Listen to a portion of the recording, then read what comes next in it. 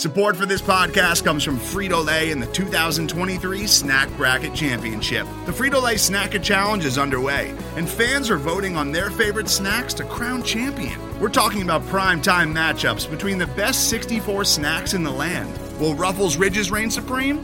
Can Doritos defend their dynasty? Or will Smart Food use their smarts for a surprise upset? Only you can decide.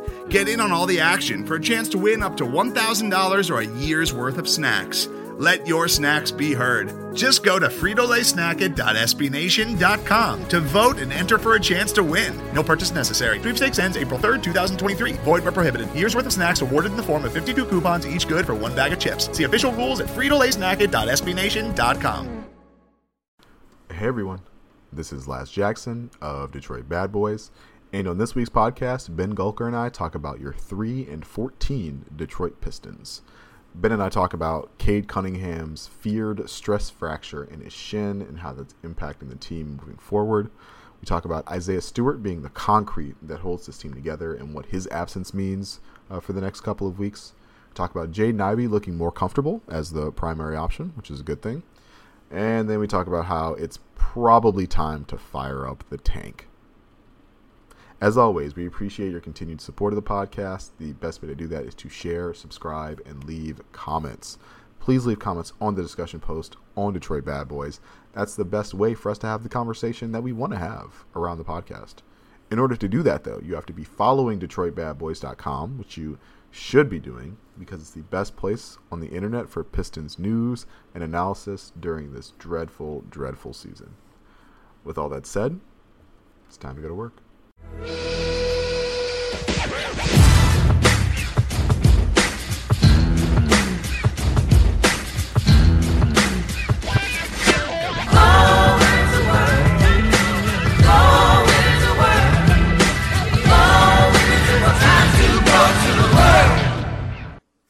Hello, everyone. Welcome to this week's episode of the Detroit Bad Boys podcast.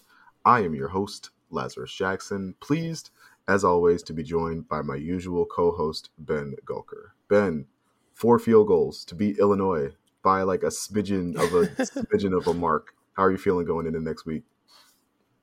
Well, that depends on Blake Corum, I think. I have been scared to Google about his injury, so I haven't. So I don't know. Nervous, scared, uncomfortable. Those are all emotions I expect going into a 2-3 matchup of undefeateds. We lost to Indiana, so my season is just over at this point. We're done. Yep. Speaking of done, let's talk about these Pistons who look kind of cooked. The big news of the week, obviously, is we got a note from Mark Stein early this weekend. It's like the team is considering surgery for Cade Cunningham to help relieve some of this shin soreness he's been having. Then we got a more full report from Shams Charania and James Edwards III at The Athletic that it's a stress fracture in his shins. It dates back to last season. It flared up during the offseason, and now it's back. There's really no reason not to take this slow. But, Ben, if this team is going to be without Cade for an extended period, things are going to get even uglier than they already are. Yeah, it's rough, man. Huge disappointment. Gotta feel horrible for Cade Cunningham. Yeah. Gotta feel horrible for the city. Gotta feel horrible for the fan base.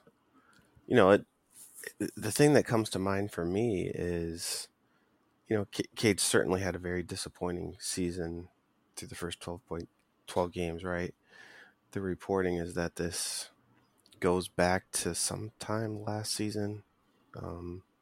It just makes me wonder, how much has this been affecting his play? How painful has this been? We talked about this as some sort of shin splints potential issue. And, a lot of people talk about shin splints as like micro fractures or something like that. Laz, you talked about, can that affect your shooting and your play and that kind of stuff? And I kind of off the cuff said, well, I don't think it can affect your jump shot, but something as serious as a stretch fracture, like I think that can. And I think even if it's not super painful in the moment, I feel like that's got to mess with your head, right? Because I think every time you're landing on it or planting on it, you've got to be worried, like, is it going to get worse, right? It's got to be there mentally. So, I'm wondering if this has been affecting Cade and his play over the course of the start of the season. So, this is really bad news, right? I mean, this is the worst kind of news.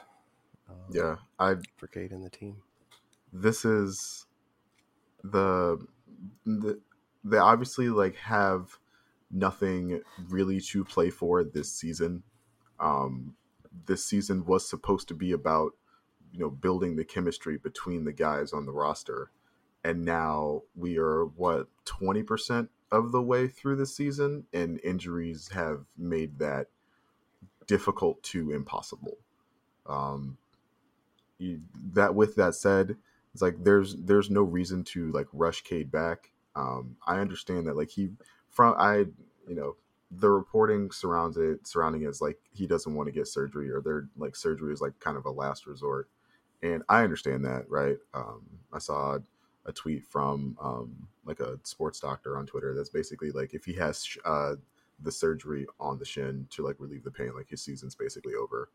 It's like I understand like wanting to be a competitor, like wanting to go out there and play, but with like the pressure of the franchise like on his shoulders, it's like I think you do whatever you can to make sure that this isn't an issue like long term, right? I think about Damian Lillard had like an abdomen issue for like seasons apparently, and he was dealing with it. And then finally, like this offseason, he got last season he got surgery and like was out for basically the last half of last season. And this season, like he looks so much better than I've seen him in past seasons. Just like from an athletic standpoint, not necessarily from like a production standpoint, but like he looks faster, he looks smoother. And I think about like what a fully healthy Cade would look like, and like maybe that guy is a little bit more explosive, right? We talked a little bit about Cade's struggles in the paint. Like would a little bit more explosion help him be more efficient in that area? Seems likely, right? So yeah, I hope whatever route they decide to take, that it's the best one for the long-term health of Cade Cunningham, which is in turn the long-term health of the Detroit Pistons. I will say though, shout out to Brady Fredrickson. He put out the tweet. It's like the worst record in Pistons history is 16-66 back in 1980. If Cade misses the rest of the season, do they beat that record? Do they win more than 16 games, Ben? They only have 3 wins now, and they're 3-14 now. Yeah, 21% of the way through the season as an FYI, which is crazy to think about. Wow. What's crazy to me is they've actually shown a little bit of progress over the last 5 games defensively, which is hard to believe, but it's actually true.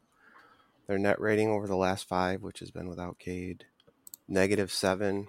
That puts them about on par with where Houston is at. And even though they've lost those games, that puts them about where Houston is at, which record-wise is about the same.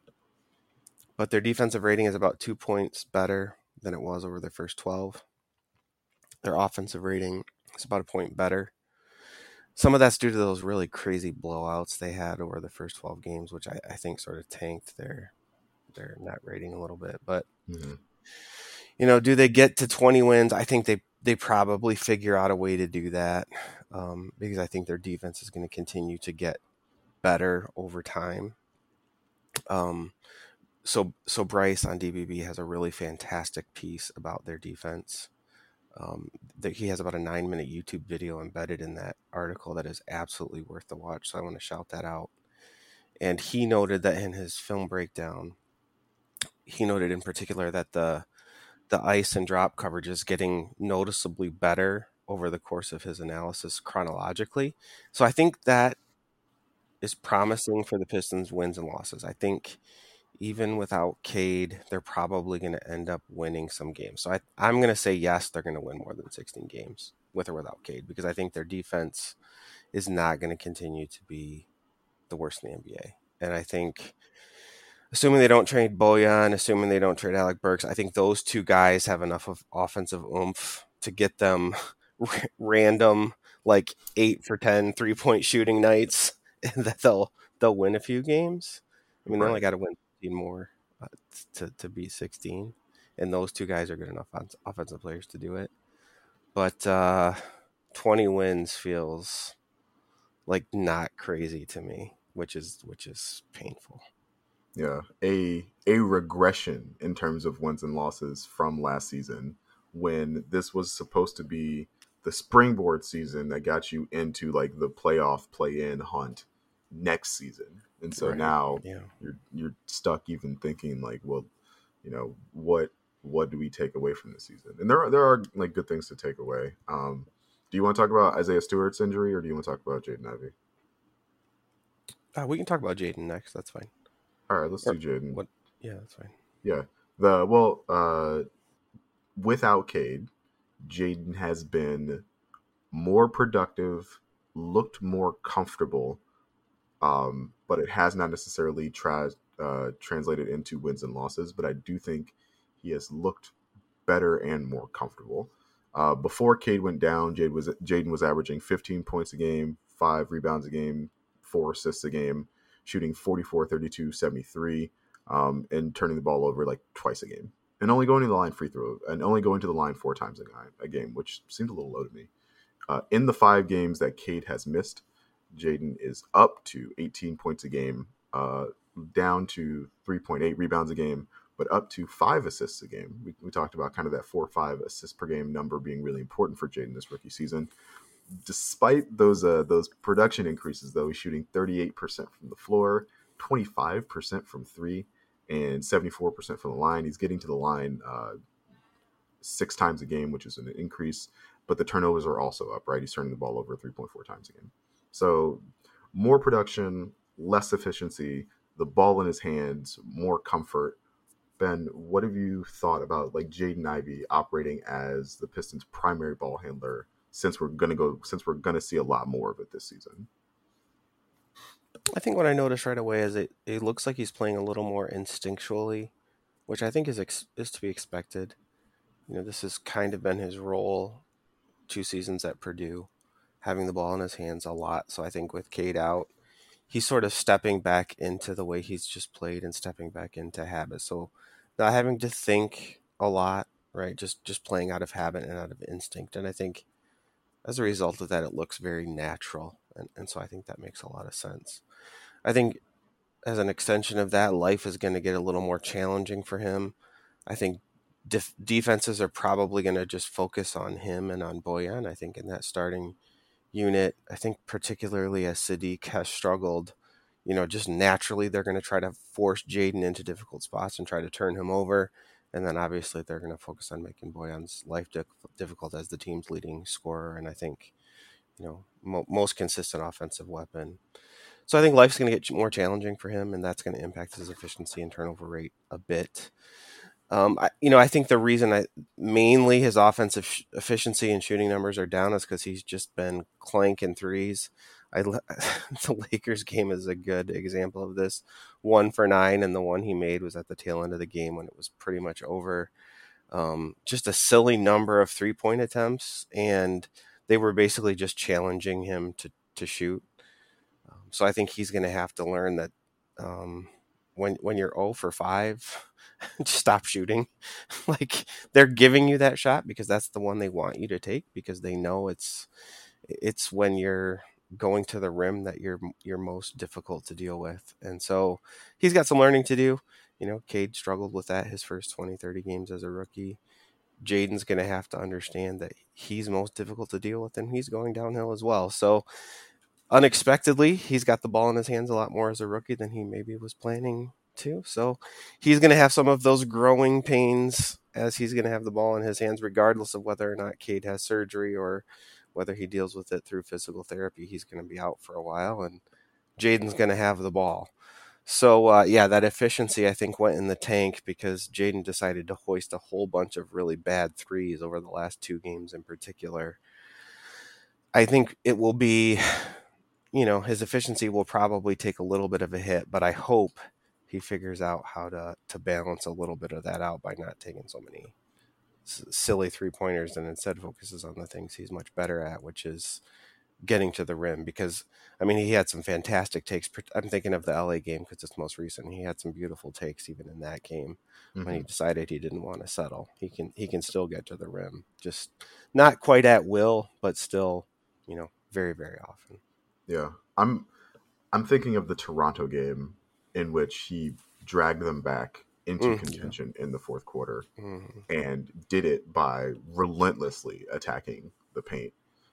I do think you're right that he is settling a lot for these like step back or sidestep threes. I think another like small part of his 3-point efficiency going down is the fact that like instead of Cade drawing defensive attention and like giving him open looks, it's Killian who has been playing better, but defenses ignore Killian in a way that they don't ignore Cade. And so these like open catch and shoot looks for Jaden Ivey, he's not getting as many of those just because he's drawing more defensive attention. Um, I do think that the space continuing to keep the starting lineup like as a spacing orientated starting lineup would be good for Jaden Ivey. We talked a little bit last week about how we think he can survive in 2 big lineups just because he has experience with that, playing with 2 bigs at the college level. But I do think the extra space, anytime a big is not in the paint, is a great time for Jaden Ivey to just like get past his man, use his like get low to the ground, use his shoulders to get past his guy, and try and finish around the rim, which he can do at a high clip.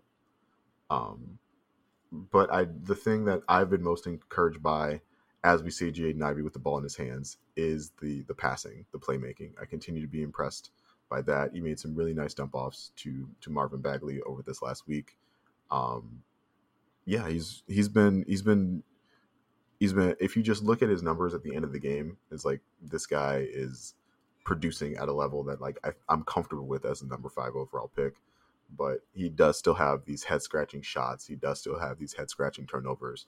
But like you said, Ben, like this is game 17. Like he's going to figure this out, and this is part of the growth process. But I'm encouraged by what I'm seeing so far from Jaden Ivey. The other thing I'll say is that in like close games, like the Toronto game, like the Clippers game for a while there, you can see Ivey pressing a little bit. You can see him feeling like he has to be the one to take the team across the finish line. While I admire the impulse, like defenses can just like key in on him, and I would just encourage him to like, Boyan's going to be open sometimes. Like Burks has been playing in the closing lineups. Like Burks is shooting like 45% from 3. Like those guys are going to be open. Like you don't have to do everything. You can initiate a lot of stuff, but you don't have to make every shot. You don't have to like do everything for the team down the stretch of games. But he's been good.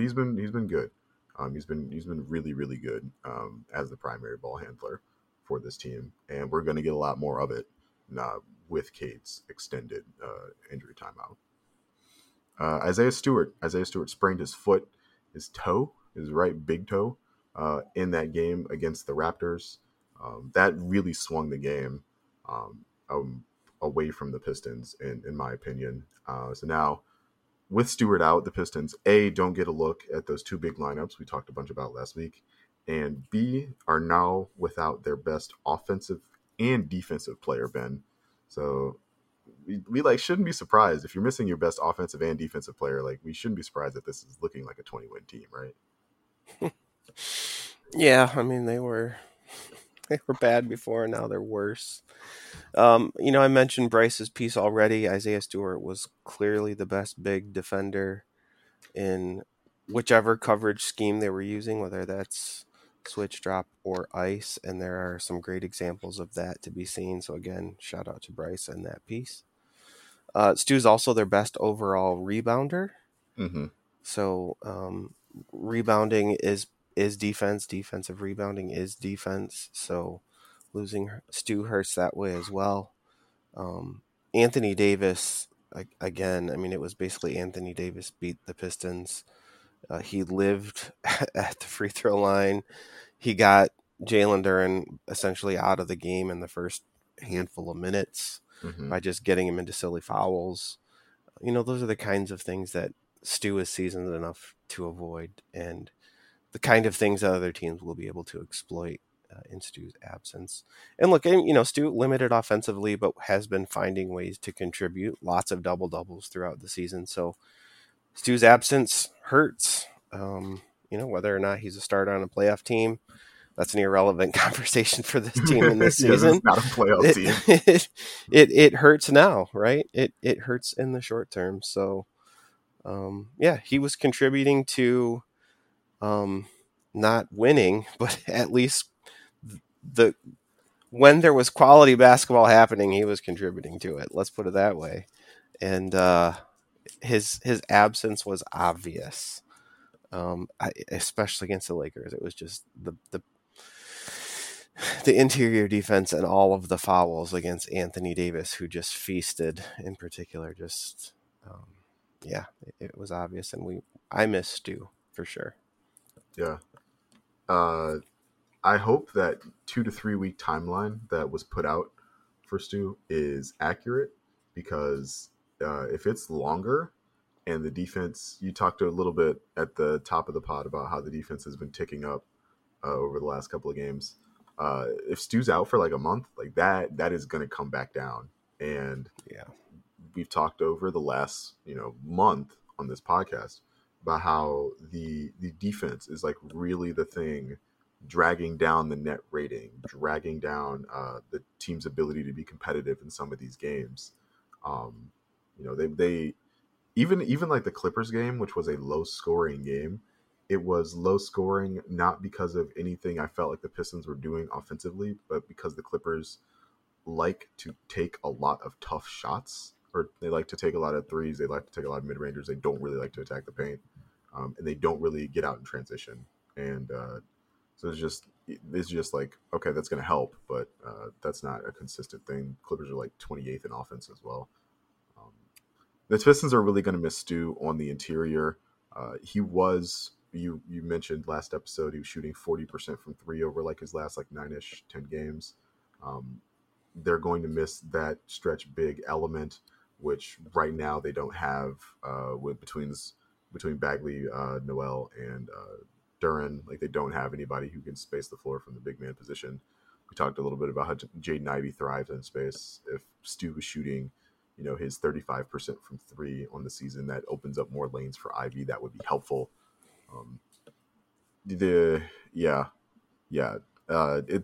It's interesting that like Stu is this invisible like concrete, like holding the team's defense together, and we're gonna get a look at like what the foundation looks like when it's gonna be cracked.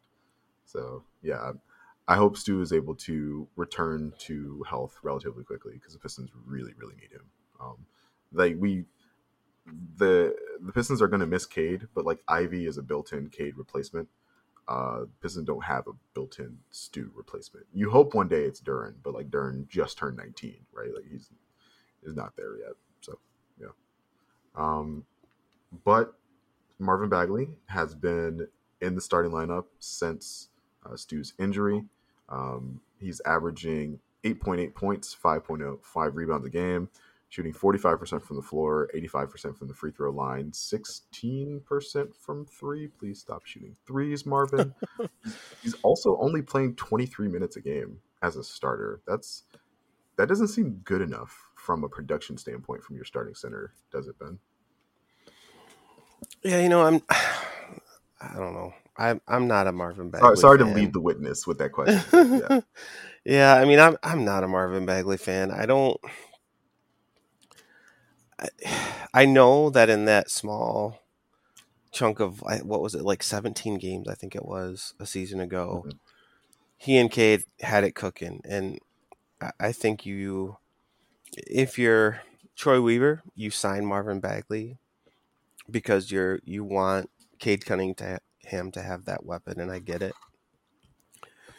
But I know when you look beyond just the box score raw numbers, you see a guy who is a poor rebounder. Like if you look at his rebounding rate, for example, you compare it to Stu and Duran and even Noel, like he's just, for his size, he's just a poor rebounder. There's no way around it.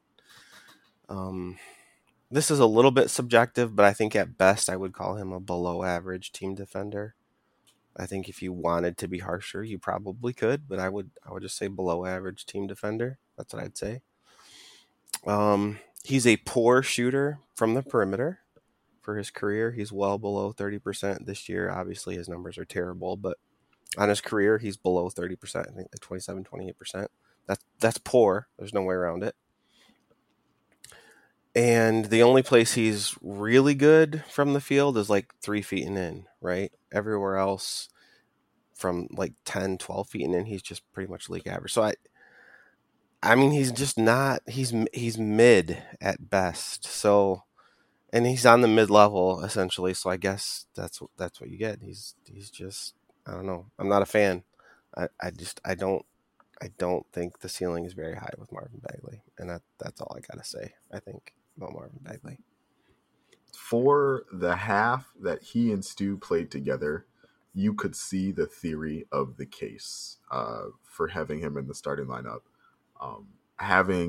He is a poor rebounder for a big man, but he is a better rebounder than Bojan, and so or Sadiq. So having another tall human capable of securing defensive rebounds and ending defensive possessions was kind of helpful. With Stu being able to space the floor a little bit more, he was able to operate kind of as that lob threat. We haven't seen a lot of those like pick and roll possessions from Bagley, those lobs, those finishes that we saw. Yeah, like that was part of the magic of that 17 game stretch last year you talked about, was that he was getting pick and roll dunks like half the time, and we're seeing less of those. Maybe that's because Cade's not on the floor. Maybe that's because Bagley, still not at full strength. But yeah, he's not contributing. I agree with you that I think he's like a below average team defender, and that so far this season he has been mid. I do think he is capable of more, but that more is going to have to come on the offensive end, and so far we haven't seen that. I don't think he's hit double figures in a game yet. It's like last year he was like 15-8 off the bench, and the Pistons I think were hoping for like 15-8 as a starter, and right now they're getting 9-5, and like that's just not enough to offset the defensive weaknesses. So he's still getting comfortable, he's still getting acclimated, but it's been 4 games already. It's been like a week basically. I think it's time to start expecting more from Marvin Bagley if he's going to remain a starter. Like Jalen Duren like easily outplayed him in that Lakers game, despite getting fooled by Anthony Davis on every position.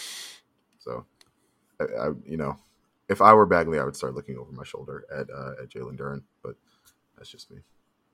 Today's episode is brought to you by Cars.com.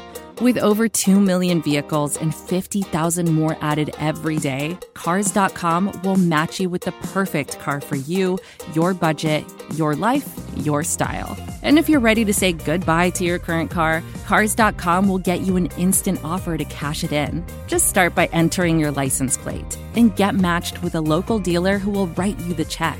So whether you're looking to buy or sell, just go to Cars.com.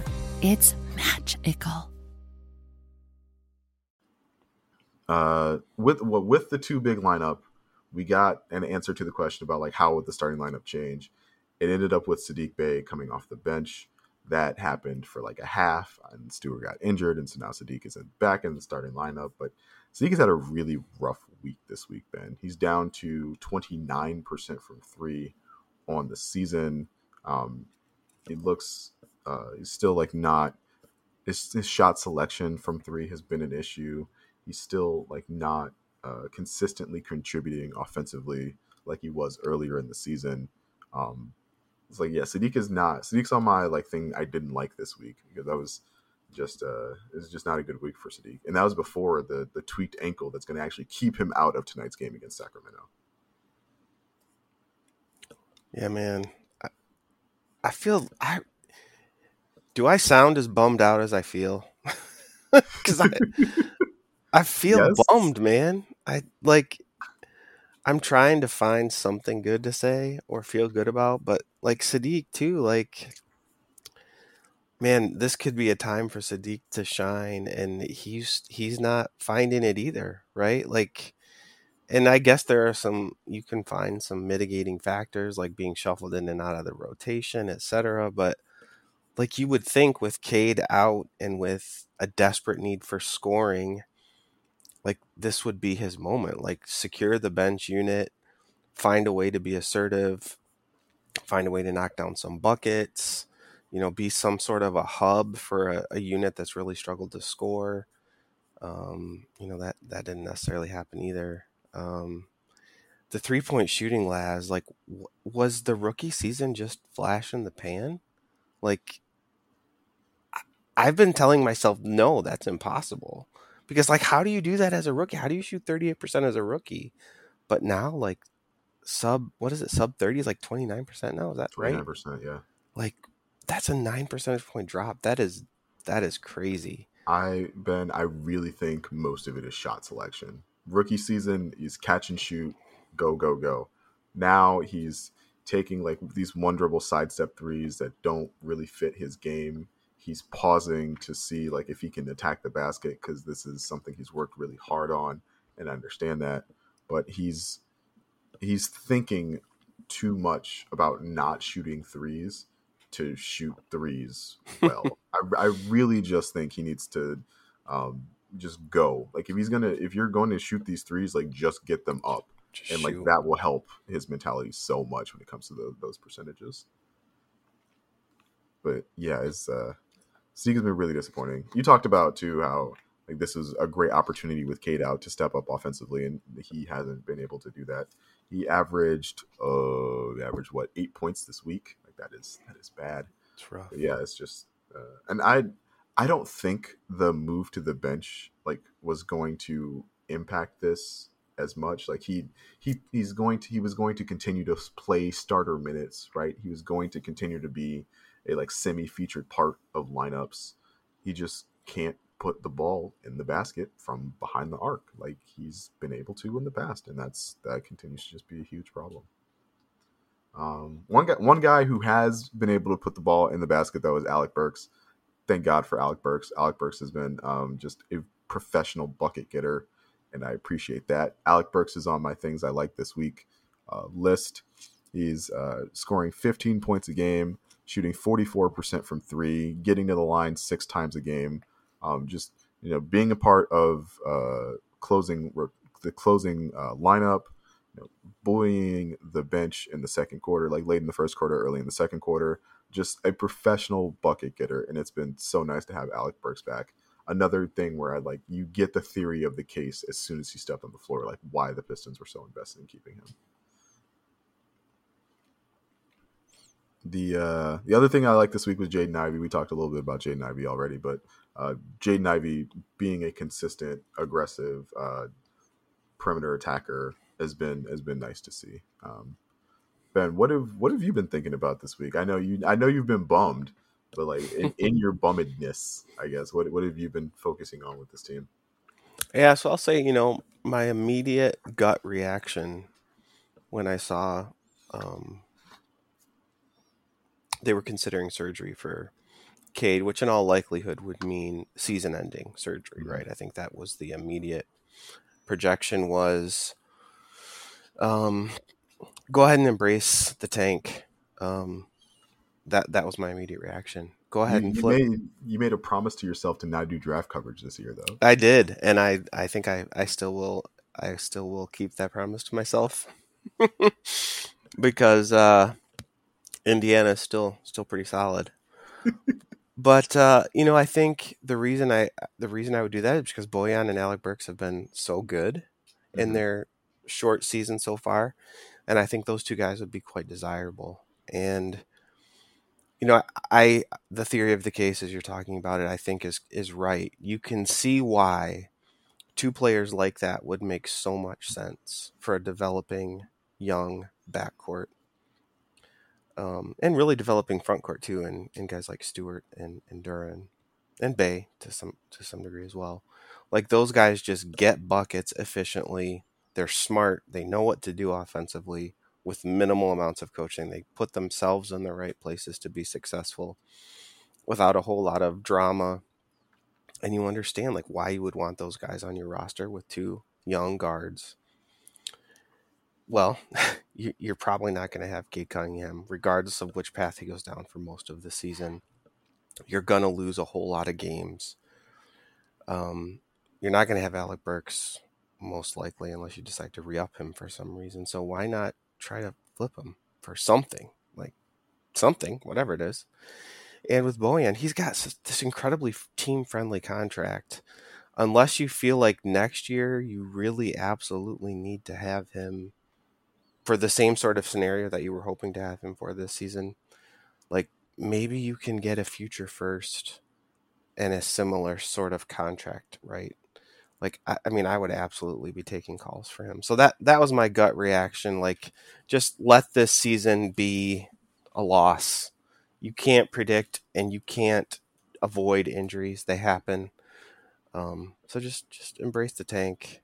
Hopefully you can get another franchise sort of cornerstone type of player. I mean, I know everyone wants the number one pick and all of that kind of stuff, but the worst you could possibly do is guarantee yourself a top 3 pick, right? And maybe in the process, get yourself another future first or something by flipping one of these veterans. So, yeah, man, that would be, as much as I hate the fact that this is where we're at, like, they're not going to win games. They're just not. They're not going to win games. So, like, I don't. It seems like the only way to redeem the season to me at the moment. So yeah, that's what I've been thinking about. Yeah, fire up the tank, man. I hate it. Now where either of us, I think, wanted to be 20% of the season in, but yeah, and I have not started draft stuff yet. I will probably start draft stuff in like February, like prior to March Madness. And obviously, like, everyone wants the number one pick. Pistons can lock, if they finish with the worst record, they lock in a top 5 pick. Like, the worst they could fall to is 5, I think. But yeah, I do think though, Ben, there's other ways to secure this team's future right now that involve the vets that I didn't put on the sheet, but I was neglectful and I wanted to ask you about. What do you think about John Collins? I know we've talked about John Collins in the past as a fit for this Pistons team. Collins' name was brought up by Shams Charania as a guy that the Hawks are taking calls on. As a version of Marvin Bagley, who's better at all the stuff Marvin Bagley is already good at, what would you think about like a John Collins, Isaiah Stewart front court in the long term for this team? Why don't the Hawks like him? This is a really good question, actually. That's what I don't get. Like, I mean, I know, so he hasn't played, like, he's missed a lot of games, right? Is that the only reason, or is there something else? I think the chemistry between him and Trae Young has always been kind of iffy. And now the Hawks have 2 point guards instead of 1. He's averaging, he was like a high teens, 20 point per game guy, and now he's down to like 13 points a game just because the way the offense is going and the team is going in Atlanta. There's a lot of mouths to feed now. So yeah. I mean, he's a good player, right? I mean, he's just kind of odd man out. Mm-hmm. Yeah, I mean, I liked the rumors a season ago. I think I would still like the rumors, assuming it's just a chemistry issue in Atlanta and there's not some other thing. I mean, the thing about a season ago that I was a little confused by is why has he missed so many games? That I guess is a lingering question for me. But he's a good player. You're right, he does the Bagley stuff, but better. So yeah, I mean, I would be interested in that sort of scenario, just like I was a season ago. I think I would be really interested especially if, like, I don't think it's going to cost them any future draft capital. It's like if it's just like Bojan and Bagley, or like Bojan and something else desirable. At this point, if they were like, we want Sadiq Bey, he needs to be in this trade, I would be like, oh, okay, sure, yeah, that makes sense. We could work something around that. But yeah, I would be curious to see what they want. DeAndre Hunter's extension kicks in. DeJounte Murray is going to want more money than he's currently making. Trae Young is obviously on a max. And Collins is making like $25 million a year. And so they're set to. Oh, and Okongwu is also like set to get a bump off of his rookie deal soon. So they are set to be very, very expensive. And I wonder if they just want to cut salary. Oh yeah, that could be. But luckily, Bojan's got only $2 million guaranteed on the final year of that deal. That helps a lot if you're trying to plan out for a couple of years from now. So yeah, I do think there is a potential match between the Pistons and the Hawks in a John Collins situation. I would not be surprised if like that rumor started to like come out in the next couple of weeks.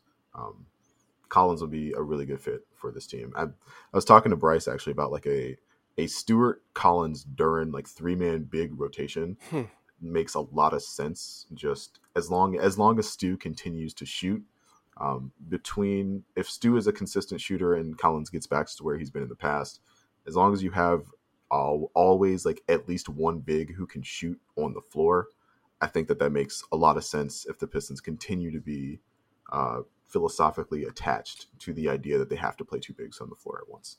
So yeah, and again, like Marvin Bagley, not a shooting big. They keep trying to make him a shooting big. So far, he hasn't been a shooting big. Replacing him with a shooting big who shares a lot of the same defensive deficiencies, but is just like better as a scorer and shooter, makes a lot of sense to me. I would be very, very intrigued in the John Collins acquisition for sure. Yeah, I can get down with that. Yeah. All right, Ben, the Pistons play still on the West Coast, still making us watch the game the day after, or stay up until 1 a.m. like I did for the Clippers game, and that was a horrible mistake. I should not have done that. Laz, come on, man. At least I still get to work from home, so at least I just get to like roll out of bed and like turn on the laptop and like I am here. But man, yeah, 1 a.m. games are not it. They play Sacramento tonight at 6 o'clock, at least 6 o'clock. That's manageable. Yeah, I can do that. That's manageable. Yeah.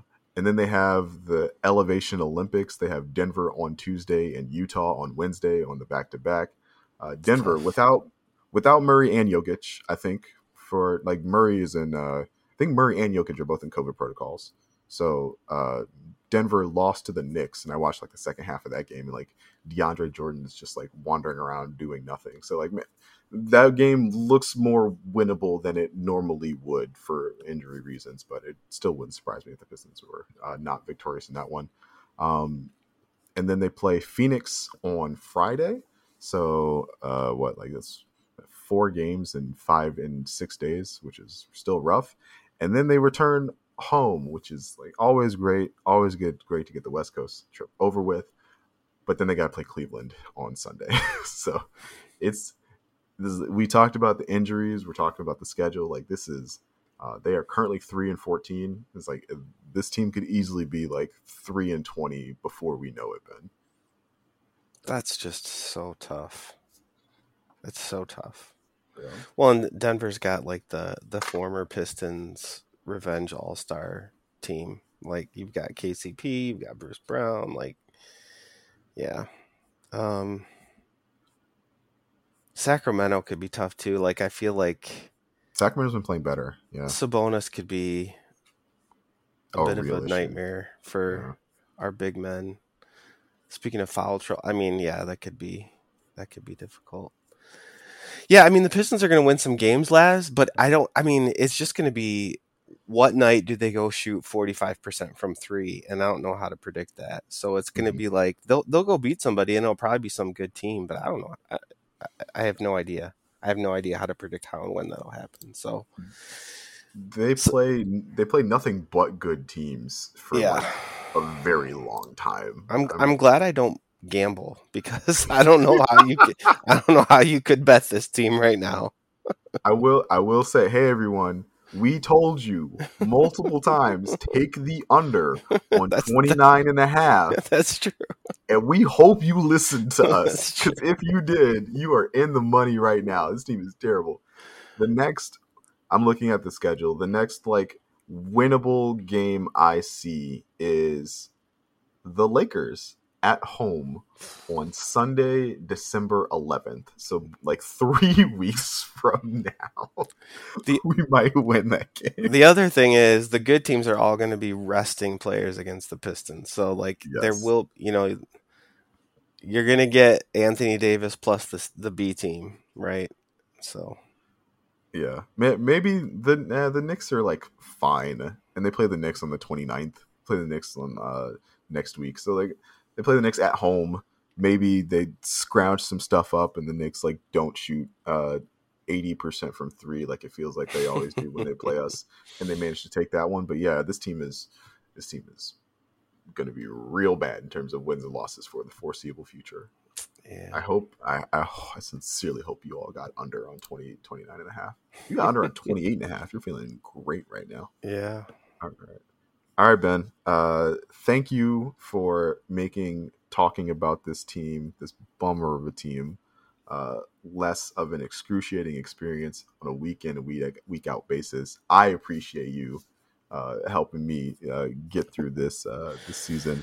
Let the people know where they can find you, where they can talk to you about how much we are not enjoying this 2022 season.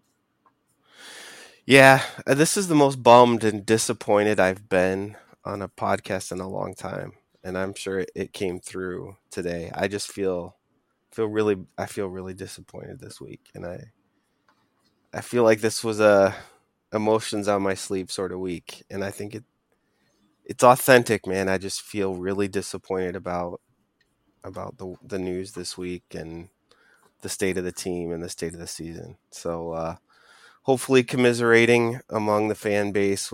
It's just a week to feel bummed. Yeah, I think, find me on Twitter while it's there. Ha ha ha. There's the meme. At BRGolker on Twitter. I still read all the podcast posts. I didn't jump into the comments on the last week's thread, but I did read them all. I think I'm gonna have to jump into the game threads too, because there's gonna have to be some catharsis that's gonna have to come out once we get out of this West Coast road trip and I'm watching the game live again, because man, there's just some ugly basketball being played, and it's I can't do it alone. None of us can. We're stronger together. Yeah. For as long as Twitter exists, you can follow me on Twitter at Last Chance. That's at LAZCHANCE. I will not be moving to a different social media feed. I am 32. I cannot learn how to set up a Mastodon You're so young. server. Give me a break. I can't. Discord is not quite the same. I'm on some Discords, but it's not quite the same. I am never going back to Facebook. If Twitter goes away, I will just be in all the comment threads on DBB all the time, which I guess is good for our audience, but probably not for the people who don't enjoy my takes. But that's where there be if Twitter dies sometime in the next 2 weeks. All right, thank you all for listening. We appreciate everyone who slogs through this season with us. We really do. It means the world to me that we have a following and an audience that is willing to go through this season with us. So thank you all for listening. We appreciate it. And we will see and talk to you all next week. Bye.